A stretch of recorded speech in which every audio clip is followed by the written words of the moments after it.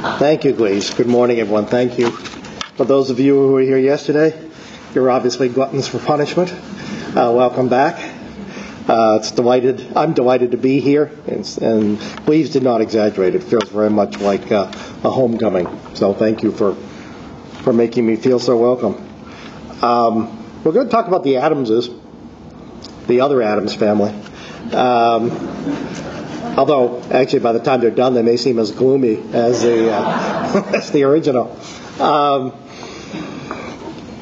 You may all remember back in 2001, there were all of these analogies made between the Bushes and the Adamses. You know, before the Bushes and the Kennedys and the Rockefellers and the Tapps, there were the Adamses, the original and some might argue still the most distinguished dynasty in American politics.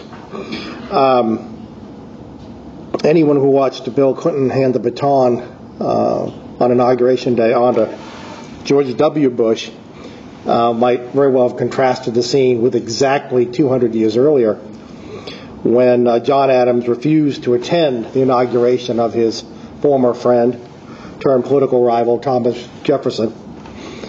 For the years thereafter, the first President Adams would nurse his grudges, even as the second sought to avenge his father's much-abused name. You also have probably encountered the fact that 41, as Washington shorthand refers to the first George Bush, routinely refers to his son as 43. It is also said that a justifiably proud father teasingly calls his son Quincy. It is an analogy that has its limits. John Quincy Adams used to rise every morning with the sun to read Tacitus and Cicero. Enough said.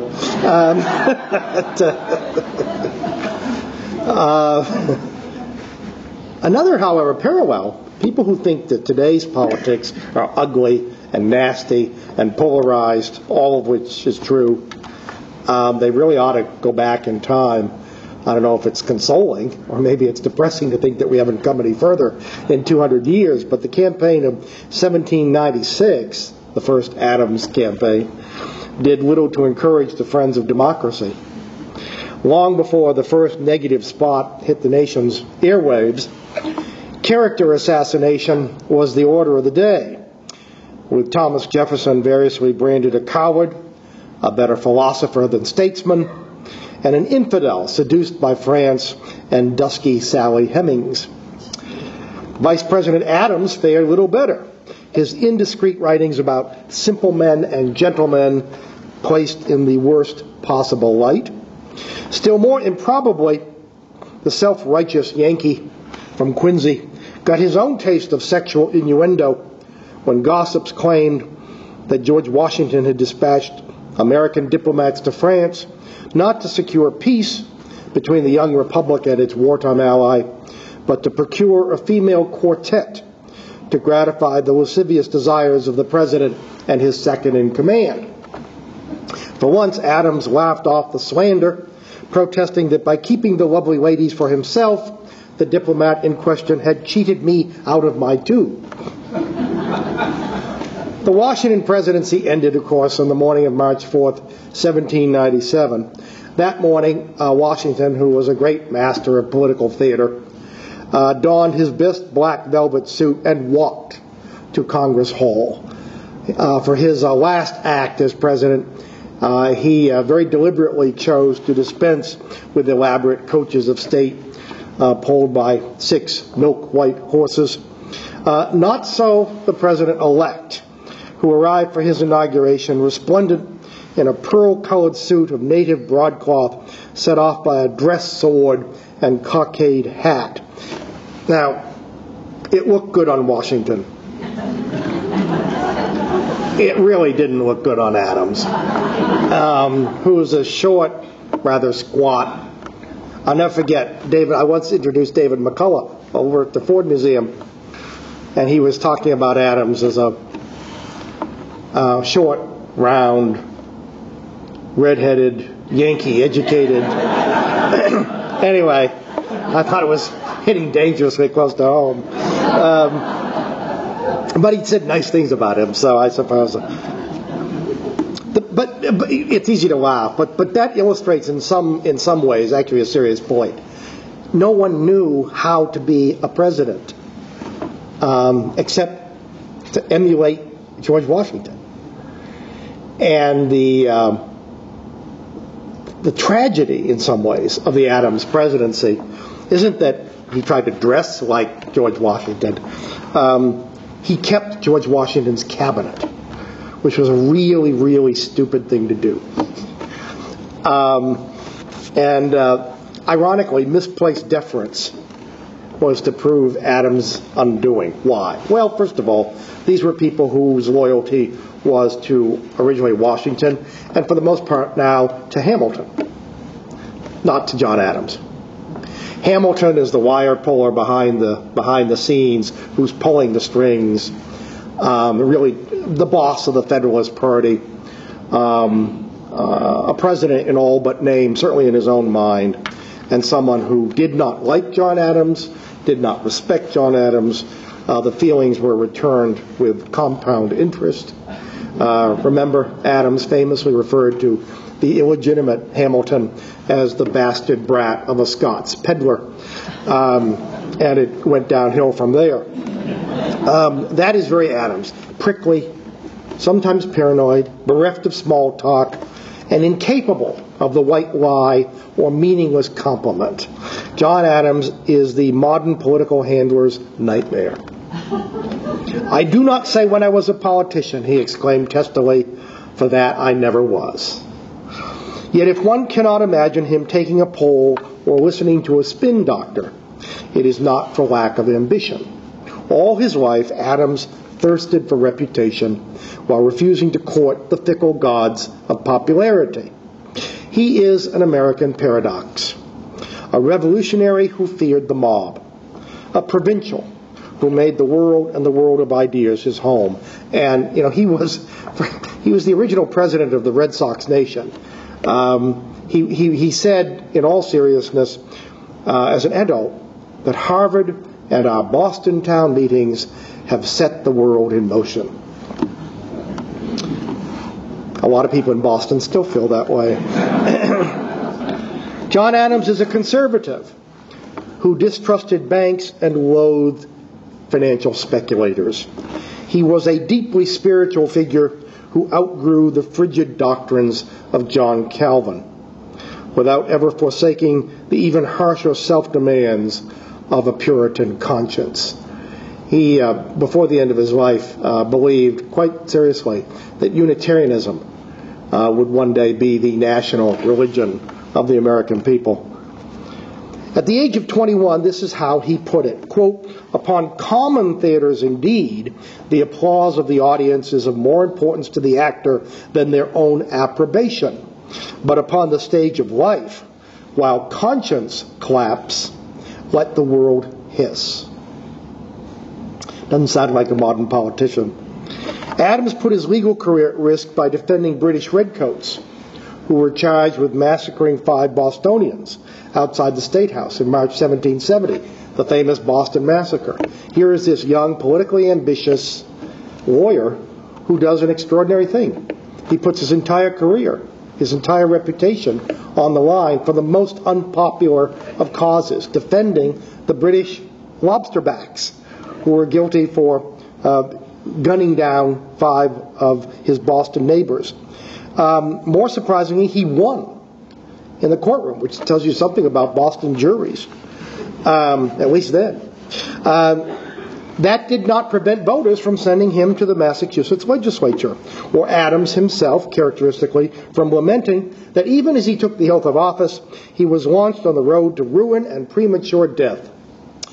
In one breath, he acknowledged his, quote, "strong desire of distinction," while in the next he verbally flagellated himself for the sin of pride.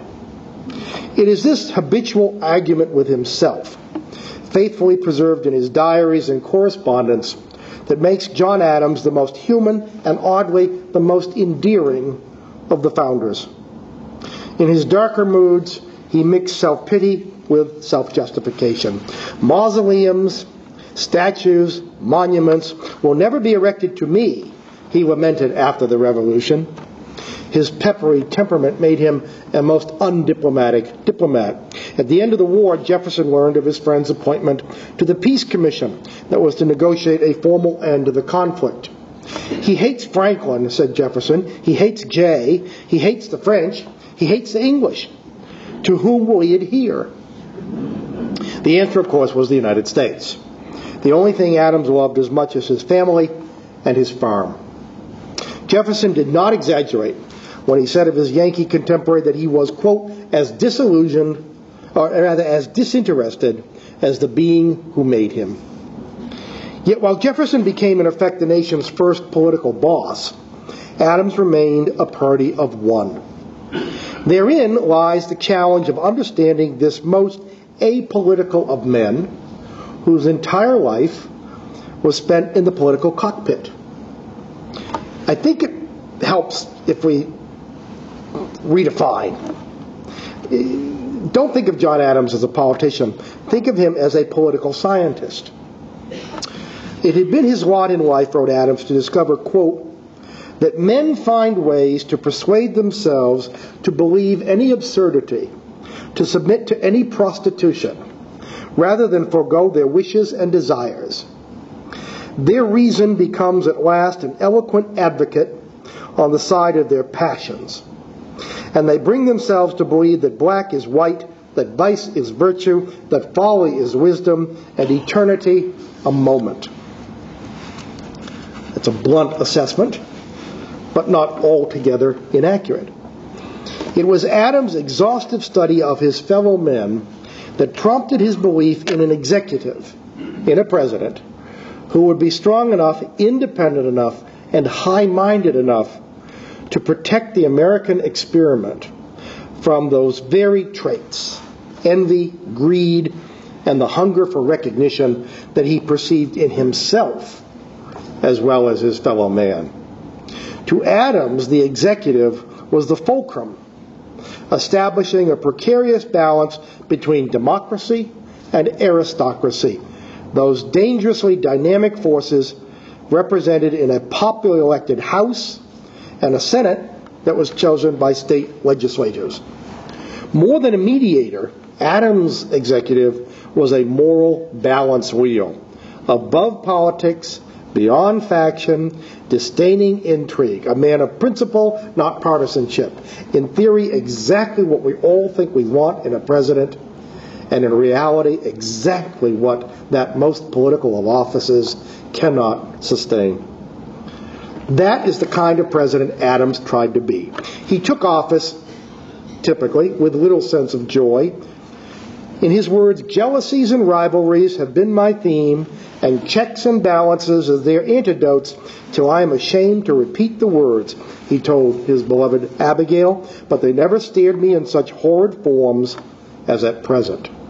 Adams' presidency would have more than its share of anxieties, most of them stemming from French aggression and domestic turmoil caused by the prospect of war with America's one-time ally.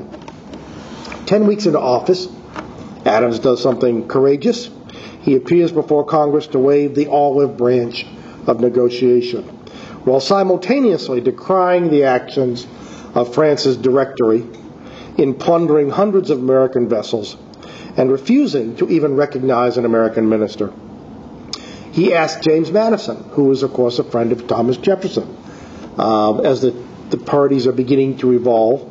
He asks Madison, in an act of national unity, will you go to France and negotiate a settlement as someone who enjoys the confidence of Jefferson and the pro-French party?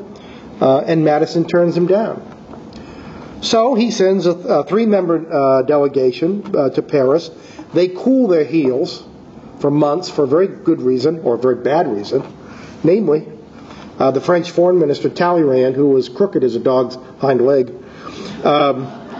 had, through his agents, he hadn't deigned to talk to the Americans himself, but his agents, who were immortalized in diplomatic code as X, Y, and Z, quite simply, he put a price on peace with France. He put a price on talking to France. He put a price on most things. Talleyrand wanted a $10 million loan from the United States and a personal bribe of $240,000 to line his deep pockets. Then, and only then, would he consent to talk to the Americans.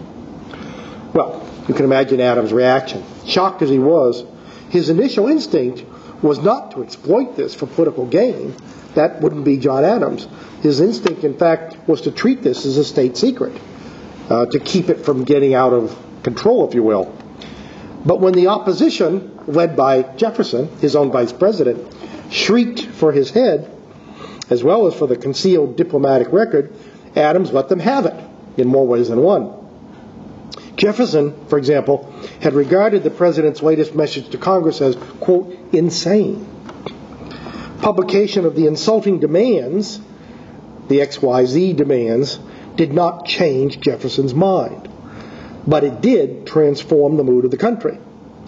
As war fever swept the nation, Adams all of a sudden became popular, a rare condition for any Adams, and one that he was immediately distrustful of. A new march, Adams and Liberty, became part of the national soundtrack. The administration's program sailed literally through Congress. John Adams is today regarded as the father of the Navy, for a very good reason. He established the Department of the Navy. At the same time, an army of 10,000 regulars was authorized. He asked George Washington to come out of retirement, to put on his uniform, and to command this phantom army in this ghost war with France. The problem, of course, was, with two you get egg roll. With Washington, you get Hamilton. Washington made it very clear that his acceptance of the president's invitation was conditioned on Washington's ability to choose his subordinates, not the president's. And in fact, this is 150 years before Harry Truman fires Douglas MacArthur to demonstrate civilian superiority over the military. But no one was superior to George Washington. It is not Washington's finest hour. But the fact is, Adams is simply not in a position. He doesn't have the strength. He doesn't have the credibility to tell Washington, I'm president, and I don't want Hamilton, within a country mile of the army. So, Hamilton, of course, hungry for military glory, the last thing Hamilton wants is a negotiated settlement with France. I mean, I don't think it's an exaggeration to say Hamilton would have been perfectly happy to have a war in which he could, again, burnish his battlefield renown. So, you have the famous quasi-war with France. Adams was determined to keep it from turning into a shooting war. On the one hand, he had to deal with the Jingoes and the militarists. Congress authorized a tripling of the regular army, but lawmakers shrank from any formal declaration of hostilities. So what does Adams do? He leaves town for 4 months. In the summer of 1798, he leaves Philadelphia. He goes back to Quincy, to his farm. And he had absolutely no intention of leaving it. Abigail was dangerously ill. In fact, it was thought for a while that she might not live. So he goes back to Quincy to care for her, and also to get away from this bubbling cauldron of war fever in Philadelphia. Now, in his absence, Congress adopted several harshly worded measures which historians are still debating. Were they, like Lincoln's suspension of habeas corpus, for example, during the Civil War, wartime necessities, or were they, in fact, a domestic war on civil liberties? First came the Alien Act, which empowered the president on his own authority to expel any foreigner from American soil whom he viewed as a threat to public safety. On July 4th, ironically, Congress passed the Sedition Act, whose terms included fines of up to $2,000 and a jail term of as long as 2 years for any American convicted of publishing writings deemed, quote, false, scandalous, and malicious, or likely to undermine the government of the United States, its chief executive, or Congress. The former the Alien Act, didn't come out of the blue. The fact is that there were already 30,000 French emigres on American soil, and it was suspected that some of those might be taking their orders from the Directory in Paris. The Sedition Act was described by no less than John Quincy Adams as the falling of a spark into a powder keg. All of a sudden, his father had to deal not only with the prospect of war overseas, but virtual war here at home. And that's no exaggeration. One of the first explosions took the form of something called the Kentucky Resolutions, drafted by his own vice president, Thomas Jefferson, soon augmented by the Virginia Resolutions drafted by James Madison. And basically what they said was this: as a state, we have the power to nullify any federal law with which we take exception, that we believe to be unconstitutional. The fact is that Jefferson and Madison, without knowing it, had lit a fuse that would explode at Fort Sumter. They were making the case, the constitutional case, that people like John Calhoun would pick up later on, that states were part of a loose confederation. It wasn't a nation, it was a confederation, and states had an authority to override federal law. Well, you can imagine what Adams thought of that. And all this while, he is in Quincy at the house called Peacefield, nursing Abigail. You can imagine how wrenching it was for the president. The moment he believed his wife out of imminent danger, he returned to a capital awash in partisan conflict, much of it within his own Federalist Party. This is what he wrote to Abigail in Quincy. "You and I seem to arrive prematurely at the age when there is no pleasure." Certainly there was scant pleasure to be found around the Adams cabinet table, most of whose members were taking their orders from Alexander Hamilton and undercutting the president. His policy toward France and the warmongers in his own administration turned conventional wisdom on its head. At a time of maximum danger to this raw, powerless infant of a republic, the man who critics called emotionally unbalanced proved to be extraordinarily balanced. For once, his famed stubbornness rose to the level of statesmanship, as he resisted the pro-war faction headed by his own Secretary of State, a man named Timothy Pickering, who was little more than Hamilton's mouthpiece. The president was equally disdainful of what a later generation would call the Blame America First crowd of French sympathizers, for whom no amount of provocation could justify a resort to arms. While all about him were losing their heads in Paris as well as Philadelphia, Adams kept his. When a chastened Talleyrand finally signaled a willingness to receive an American minister, Adams promptly submitted the name of a Federalist candidate, but someone who was not, I repeat, not acceptable to Alexander Hamilton. When the Hamiltonians came to him denouncing his choice, he basically called their bluff. He said, "Fine, if you don't like my choice, I'll resign, and Thomas Jefferson can be president." They needless to say, pipe down. Adams then went before Congress in February 1799 in a message of 4 sentences and said that he was ready to take chances for peace. Long afterward, asked to provide a fitting epitaph for his career of public service, Adams suggested, "Here lies John Adams, who took upon himself the responsibility of peace with France in the year 1800. Now, the Bible tells us that the peacemaker is blessed. It says nothing about him being politically popular. The fact is, Adams' action opened a breach in his party that was never healed. His reward for avoiding war with France was defeat at the polls in 1800. Political wounds were exacerbated by personal tragedies. Even as his loss to Thomas Jefferson was confirmed, Adams learned of the death of his alcoholic second son, Charles. My little bark has been overset in a squall of thunder and lightning and hail, attended with the strong smell of sulfur, wrote the outgoing president. Be not concerned for me. I feel my shoulders relieved from a burden. The short remainder of my days will be the happiest of my life. Well, the short remainder of his days turned out to be 25 years.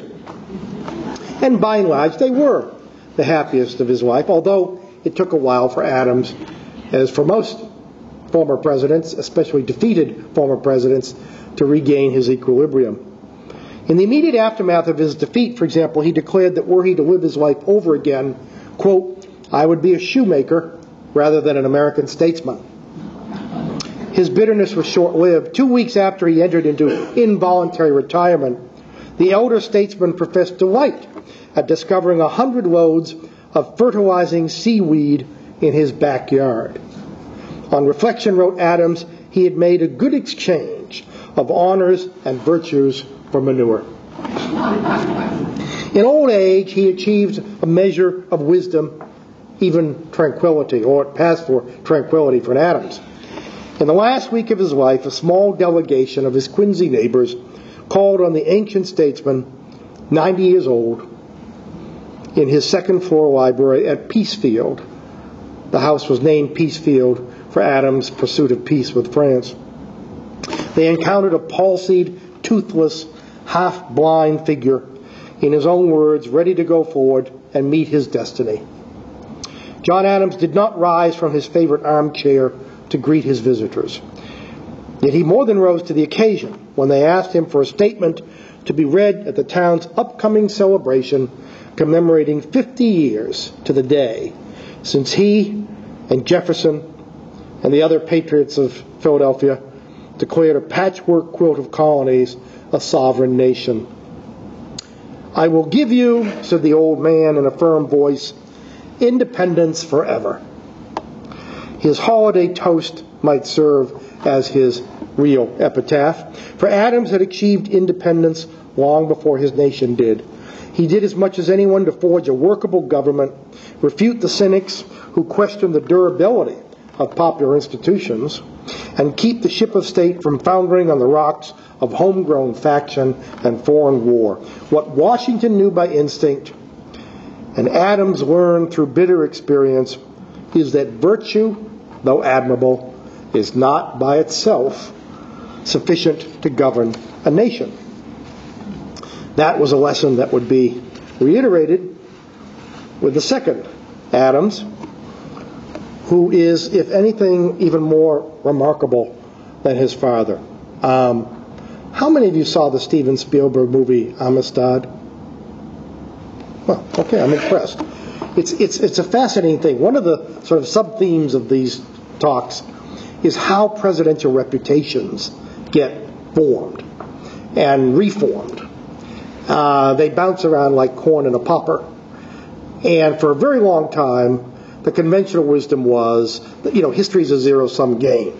So Andrew Jackson is a great president. John Quincy Adams is a disaster as a president. Guess what?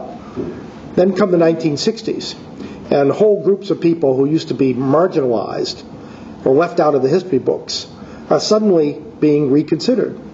African Americans, women, Native Americans, all of whom had a beef with Andrew Jackson. And by contrast, all of whom have reason to be grateful for John Quincy Adams. So you begin to see Jackson slip. And Adams sort of crept up the list, and then came Steven Spielberg's movie. And I tell you, it's done more than anything else. There was the polling company Rasmussen recently did a fascinating exercise. They went out and they polled the American people, favorable, unfavorable ratings of every president. Well, you kind of wonder what the people thought about William Henry Harrison. There's not really much to think about. But it's very interesting. John Adams, I think with help from David McCullough, reported a 73% favorable rating. But what's remarkable is his son, who's much more obscure and traditionally viewed by historians as a failed president for reasons we'll get into. It was very interesting. John Quincy Adams had a 59% favorable rating, but only a 7% unfavorable rating, which is extraordinary because in his lifetime those numbers probably could have been reversed. As a boy, he had witnessed the Battle of Bunker Hill. His mother, the remarkable Abigail, took him up on a hillside to show him the battle raging across Massachusetts Bay as the town of Charlestown and Bunker Hill were set on fire. His diplomatic career began when he was 14 years old, when he served as secretary to Francis Dana, who was the American minister to Russia. On his own, he filled diplomatic positions in the Netherlands, Great Britain, and Prussia before returning to Russia as minister in his own right. He was a Massachusetts state legislator, a United States senator, chairman of the American delegation that negotiated the end of the War of 1812, and oh yes, he was a professor of rhetoric at Harvard. He had idolized Washington firsthand. He had enjoyed the company of Jefferson. He'd crossed swords with Napoleon, Wellington, Talleyrand, and Tsar Alexander I. An English diplomat who had the misfortune to sit across from Adams at a negotiating table called him a bulldog among spaniels. Adams understood what he meant. In his own diary, he confided, "I was not formed to shine in company. I am a man of reserved, cold, austere, and forbidding manners. My political adversaries say, a gloomy misanthrope, and my personal enemies, an unsocial savage."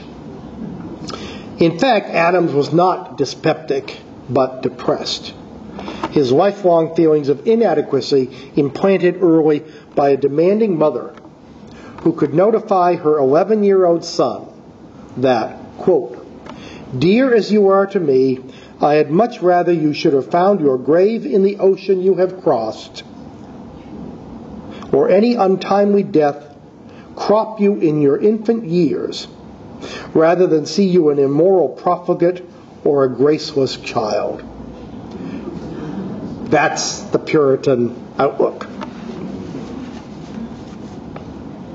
For good measure, Abigail Adams enjoined her son to keep a strict guard upon himself, quote, "or the odious monster will soon lose its terror by becoming familiar to you." John Quincy would spend a lifetime grappling with the monster of his own ambition. The struggle produced America's finest diplomat, one of her least politically gifted chief executives, an indifferent poet who was forever bemoaning his choice of politics over literature, a classically educated street brawler who rose each morning before the sun, read a chapter of the Bible, and, as I said, complained that his official duties deprived him of his old friends Cicero and Tacitus. Unprepossessing in appearance, of average height, he possessed intellectual gifts that were anything but average. He spoke 7 languages. As a scholar, he could write English with one hand and translate Greek with the other. His energy was legendary. The British minister in Washington, a man named Stratford Canning, described his American counterpart's habit of rising before dawn every day, then donning a black cap, green goggles, and nothing else, before swimming 90 minutes in the Potomac. Being an Adams, he inevitably swam against the tide. Indeed, there is a true and wonderful story. If you think the media today hound presidents, there's a true story about a lady journalist who managed to get an interview with President Adams by the simple expedient of following him to the river and sitting on his clothes.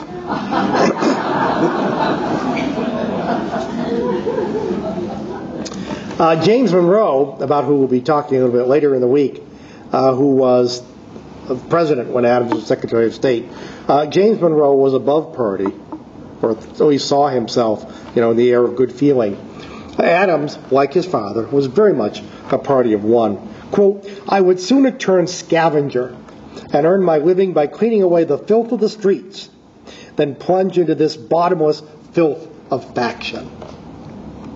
Ralph Waldo Emerson did not exaggerate when he said that his fellow Bay Stater was no literary gentleman, but a bruiser who never missed a good fight and did not hesitate to start one. Quote, "He is an old roue," said Emerson, "who cannot live on slops, but must have sulfuric acid in his tea." Whatever his other failings, John Quincy Adams never thought small. Working in tandem with Monroe as Secretary of State, he pursued a continental diplomacy. He took an aggressive approach to old world powers that encroached on the boundaries of the United States. After Andrew Jackson seized Pensacola in Spanish Florida, along the way executing 2 British subjects, as was his wont, deposing the Spanish governor, as was his habit, and bringing his country to the brink of war with England, as was his pleasure, most members of the cabinet wanted the aggressive Tennessean punished, not least of all because they feared him as a potential rival for the White House in 1824. Interesting for what happens later on, the one person who took a different point of view was John Quincy Adams, a continental view.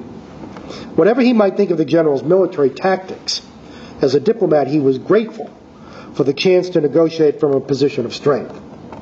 So on Washington's birthday, 1819, Adams and the Spanish minister in Washington sat down to sign their names to a treaty extending American sovereignty over Florida for the bargain price of $5 million. The same document canceled all Spanish claims to Oregon and settled the boundary between the United States and Mexico. This and other diplomatic triumphs were achieved at an astonishingly modest cost. The State Department in Adams' day numbered 8 clerks. The Secretary personally reviewed all dispatches to and from his foreign diplomats. He conducted a vast correspondence in his own hand. In his spare time, he researched and wrote an erudite report on weights and measures that even his father found impenetrable. As a boy, he had imbibed from his remarkable mother a hatred for slavery. Slavery, he said, is the great and foul stain on the North American Union. And remember, about this time, 1820, there's a debate over slavery, and the Missouri Compromise is passed to try to sweep the issue under the rug. As Congress wrangled over Missouri, so did Adams and the rest of Monroe's cabinet. Adams defended the right of legislators to exclude slavery from the territories. He argued this proposition with Secretary of War John C. Calhoun, a South Carolinian who made clear his belief that justice was for whites only. Calhoun distinguished between manual labor, which he reserved exclusively for slaves, and farm or mechanical labor suitable for members of his own race. Adams wasn't buying. As for Southerners like Calhoun, he said, the Missouri question, quote, has betrayed the secret of their souls. In the abstract, they admit that slavery is an evil. But when probed to the quick upon it, they look down upon the simplicity of a Yankee's manners because he has no habits of overbearing like theirs and cannot treat Negroes like dogs. Among the evils of slavery, wrote Adams, was that it, quote, establishes false estimates of virtue and vice. For what can be more false and heartless than this doctrine which makes the first and holiest rights of humanity to depend upon the color of the skin?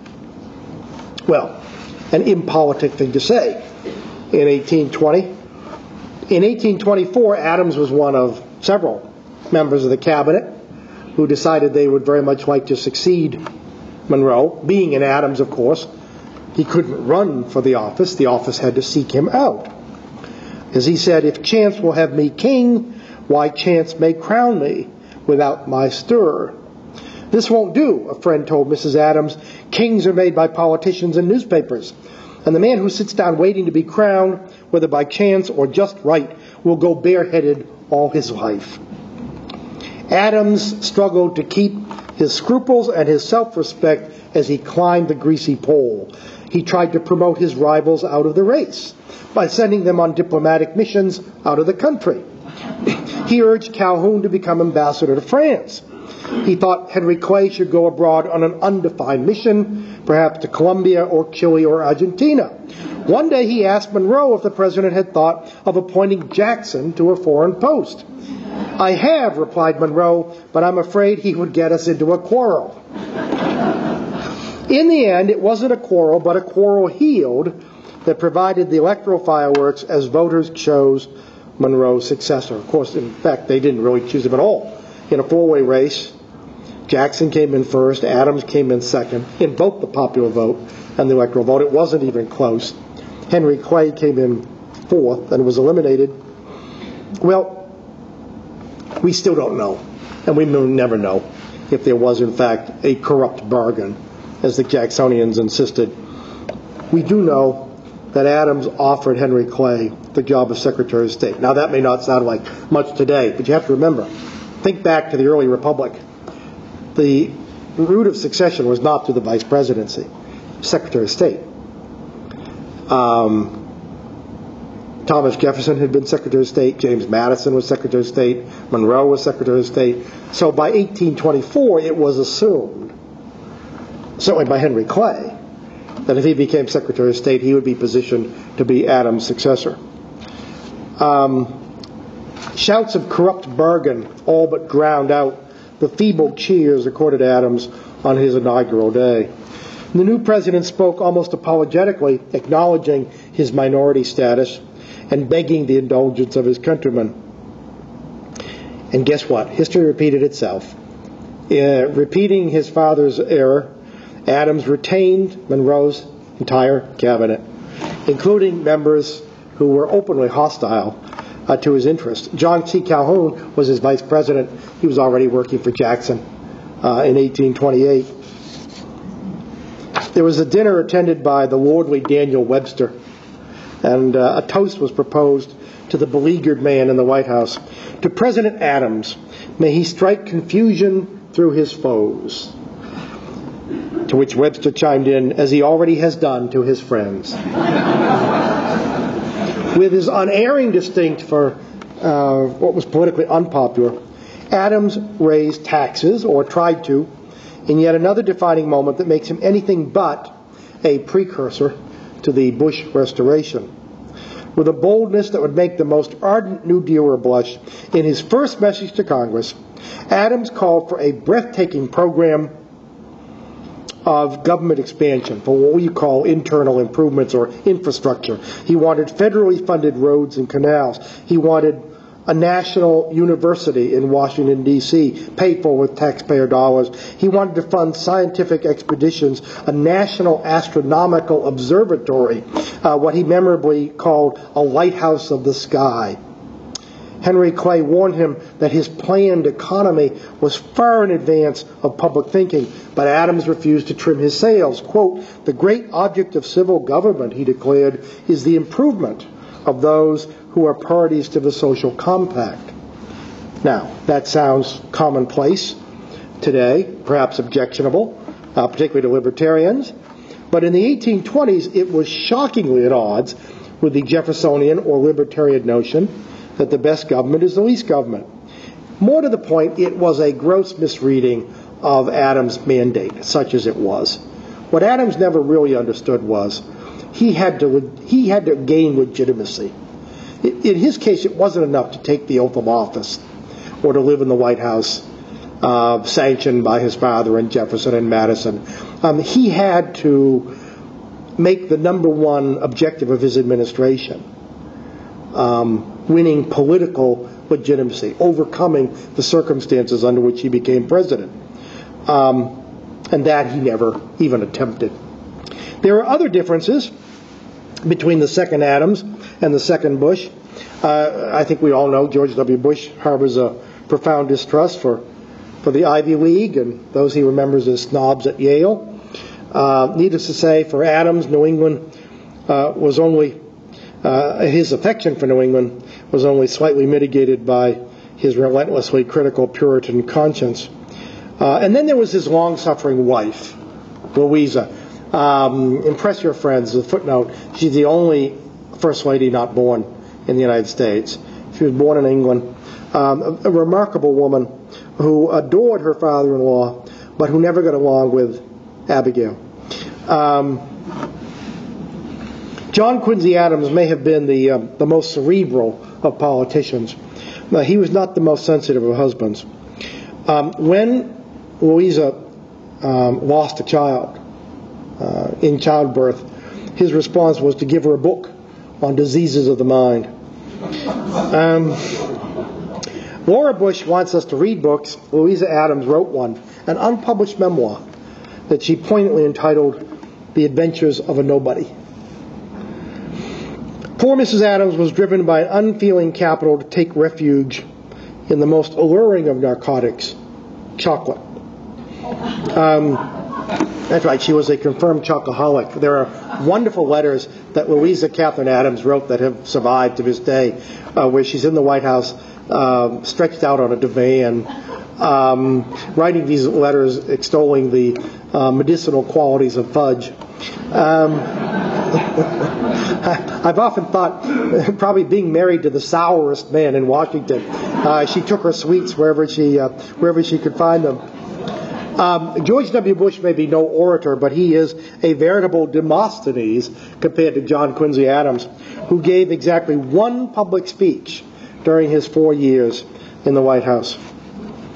While George W. bestows nicknames on apparently everyone with whom he comes in contact, JQA bestowed epithets on enemies real and imagined. He reserved a special place in hell for journalists.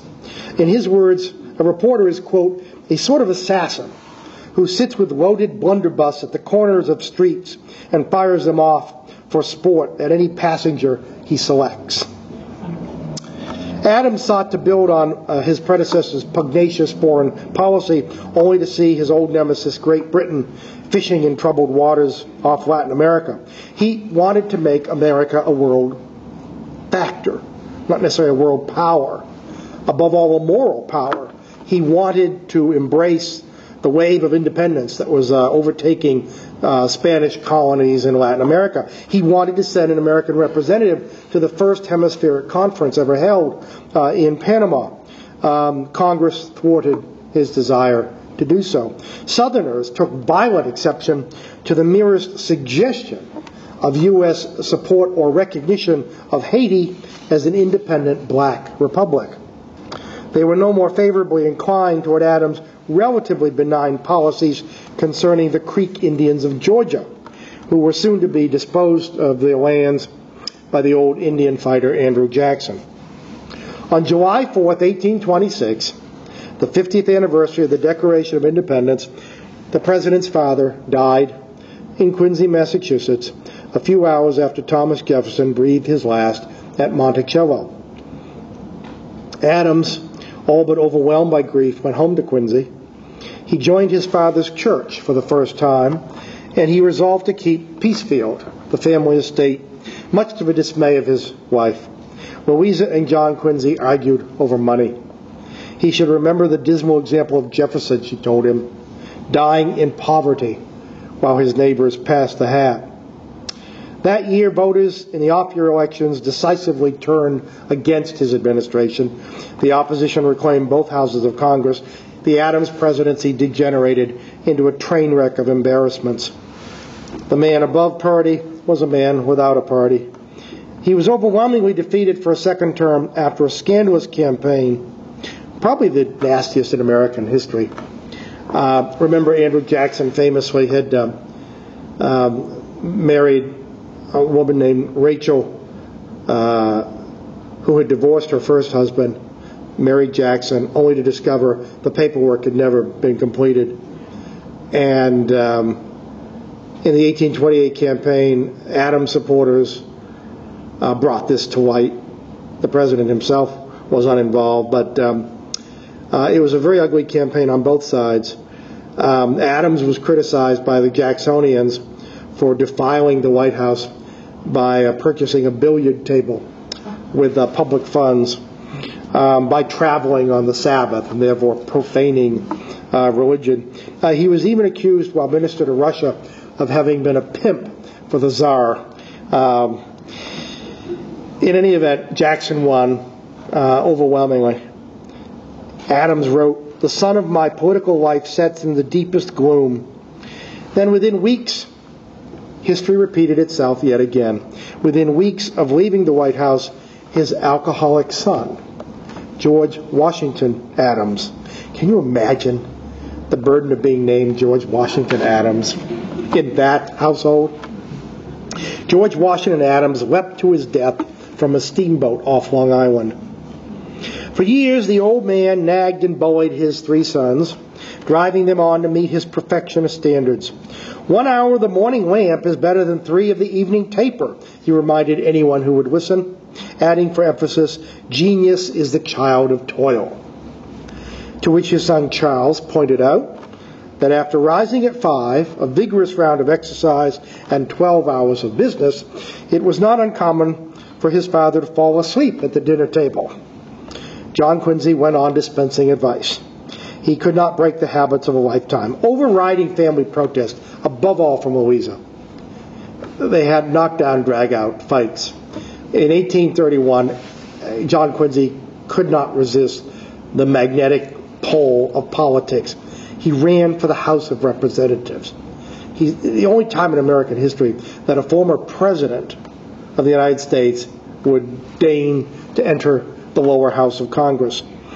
For the next 17 years, he represented his Massachusetts district, personifying the Unionist cause on the floor of the House of Representatives, denouncing slavery, and insisting on the right of every American citizen to petition his government. It is hard to believe, but it is an indication of how intense emotions were in those years before the Civil War, that the very act of sending a petition to Congress protesting slavery, calling for its abolition, was outlawed by Congress. I mean, blatantly unconstitutional. One lonely voice stood up, refusing to be gagged, and that was, of course, John Quincy Adams. He would not be silenced. Year after year, he protested the gag rule as an infringement on basic liberty. Southerners called him the madman from Massachusetts. Admirers called him old man eloquent. 77 years old, when the rule was at last repealed, he remained as harshly self-critical as ever. A few days before his death, he wrote in his diary, "I should have been one of the greatest benefactors of my country, but the conceptive power of mine was conferred upon me by my Maker, and I have not improved the scanty portion of his gifts as I might and ought to have done." The words are the words of John Quincy, but the voice is the voice of Abigail. On February 12, 1848, he collapsed at his desk on the floor of the House. From there, he was carried to the Speaker's office, where he died 2 days later. Now, legend is that his last words were, "This is the last of earth, I am content." But I don't believe it for a moment, because John Quincy Adams was never content. And I cannot imagine that that's how he would wish to go out. It was left to an old Jacksonian, Thomas Hart Benton, to deliver the most suitable benediction on Adams, the political heir of George Washington. This is a parallel. George W. Bush is not his father's son politically. He's Ronald Reagan's son politically. John Quincy Adams was not his father's son politically. He was George Washington's son, whose lonely defiance of popular opinion would one day earn him a chapter in Profiles in Courage, the work of another Massachusetts congressman and president named John F. Kennedy. This is what Benton said: "Where could death have found him but at the post of duty?" It was an epitaph even an Adams could appreciate. Thank you very much.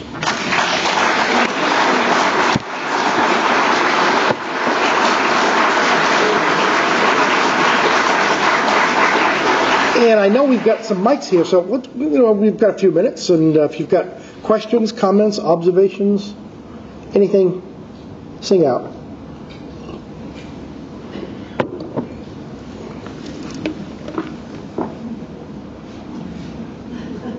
Oh, come on. Yeah. I have a question about the Kentucky and Virginia resolves. Were they ever passed? Were they enacted in law? Yeah. The state legislatures enacted them. Okay. So what they were basically a shot across the bow. And but that's pretty serious, particularly in this supercharged atmosphere of the time. And as I say, they would be referred to later on by people like Calhoun and others. But if they were law, why There was no way of enforcing them. And events superseded them.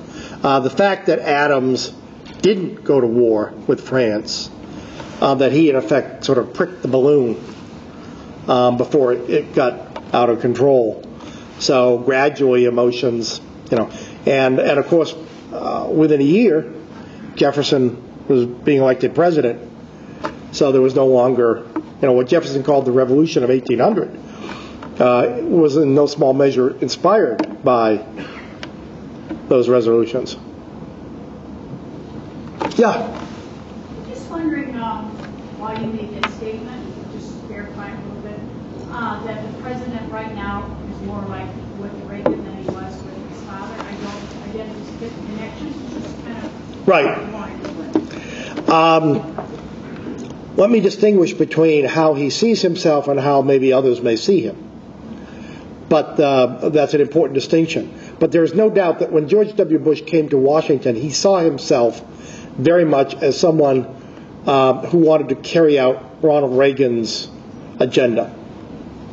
More than that, he saw himself as someone who didn't want to repeat what he saw as the mistakes of his father. What were they? Ironically, they are what many historians credit his father with recalling his read my lips, no new taxes pledge.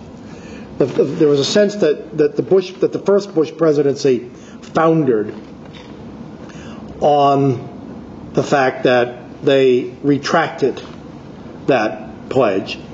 I think you can make a case that it was a statesmanlike and courageous decision, unpopular at the time, but in retrospect, probably the genesis of the enormous economic boom that took place throughout the 90s. But there's no doubt that the first Bush presidency was haunted by concern about the right wing of the Republican Party, keeping them close, and that is something, that cautionary lesson, if you will, is something that came back and arguably defined the second Bush presidency. Certainly if you look at people like Karl Rove and the amount of attention that was showered on the base, arguably to the detriment of the long-term success of the administration, those were all seen as lessons learned from the perceived errors of the first Bush presidency. Ronald Reagan, the first George Bush, I think was seen by many as a hybrid, a man as much of Kenny Bunkport as of Texas, someone who was equally comfortable in the old Eastern establishment as he was with Midland, Texas oil men. The son didn't want anyone ever making the mistake of thinking that just because he went to Yale, he had any truck with that crowd. He was a Westerner, very much in the Reagan tradition. Now, it's ironic in lieu of what has happened. But it goes to the law of unintended consequences. Presidents come to Washington hoping to carry out an agenda, and they often find themselves as much at the mercy of events as controlling events. But I think there's no doubt culturally, temperamentally, and politically that George W. Bush looks to Ronald Reagan as his presidential role model more than he does to his father. Yeah? Politics makes strange bedfellows, we're told. Bedfellows make strange politics. But enough of the 2008 election. The friendships between Jefferson and Adams grew after they both... It did, and it's a wonderful chapter in the story. They had been great friends, remember. And in fact, Abigail had raised Jefferson's younger daughter, in England. And they were very, very close. And then, of course, politics drove them apart. And then in 1812, a mutual friend, a Philadelphia doctor named Benjamin Rush, who thought it was just a shame that these two great patriots might, never reconcile, took it upon himself to set that in motion. And, of course, Adams being Adams, he wrote 2 or 3 times as many letters in the famous correspondence as Jefferson. The remarkable thing about Adams is he never got old intellectually. He retained this extraordinarily youthful curiosity and a kind of exuberance. A very bouncy kind of figure. You read his letters and his ideas are spilling out onto the page. He barely can get them out. And Jefferson, of course, is much cooler, more reserved. So it's this wonderful kind of opposites attracting sort of relationship. And Adams said at one point to Jefferson, we must not die without understanding each other. And I think that's how he saw the correspondence. And they were reconciled. And Jefferson congratulated him on his son's becoming president. Remember, the last 2 years of his life coincided with his son's presidency. I mean, a remarkable turn of events. And then, of course, they are sealed forever by the extraordinary accident of dying on the same day. And Abigail was also reconciled. It took her a little longer. Often, as is the case, wives hold grudges longer. Political wives, hold grudges longer than their husbands. Their husbands don't have the luxury. They have to be pragmatic and make deals and pretend at least not to hold a grudge. So their wives have the luxury of being honest. But Abigail, it took a while, but Abigail was also reconciled to Jefferson. On that same thing, I know Hoover and Truman Yeah. Ford and Carter became friends. The friendship between Bush 41 and Clinton, is that genuine? Or I think it is genuine. I mean, I think it's a testament to both men, in some ways, particularly to Bush 41, because it's a friendship being constantly tested by, understandable, the criticisms that both Clintons are making of his son. I mean, it's a remarkably it's a fascinating relationship. But you're right. I mean, the Adams-Jefferson friendship was the first in a series, and later this week we'll be talking about Hoover and Truman, which is a very little known and quite moving, actually, story. And then, of course, President Ford and Jimmy Carter became very good friends. I think one of the things that brought them together was Ronald Reagan. You can interpret that as you will. One more? Anyone? Yeah. Would you say something about John Adams' diplomatic service during the Revolution? Well, it was invaluable. Again, he's not a natural diplomat, but he was, first of all, unglamorous, but absolutely essential to the Revolution.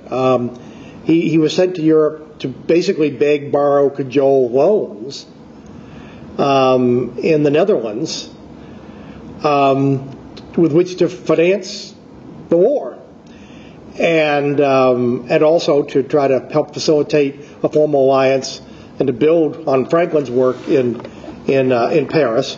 He never felt at home in France. His Puritan conscience was shocked by the way the women dressed or didn't dress, as he describes it. And he was simply too blunt. You can't imagine John Adams fitting into a Parisian salon. I mean, it was just not his milieu. But he succeeded with the Dutch.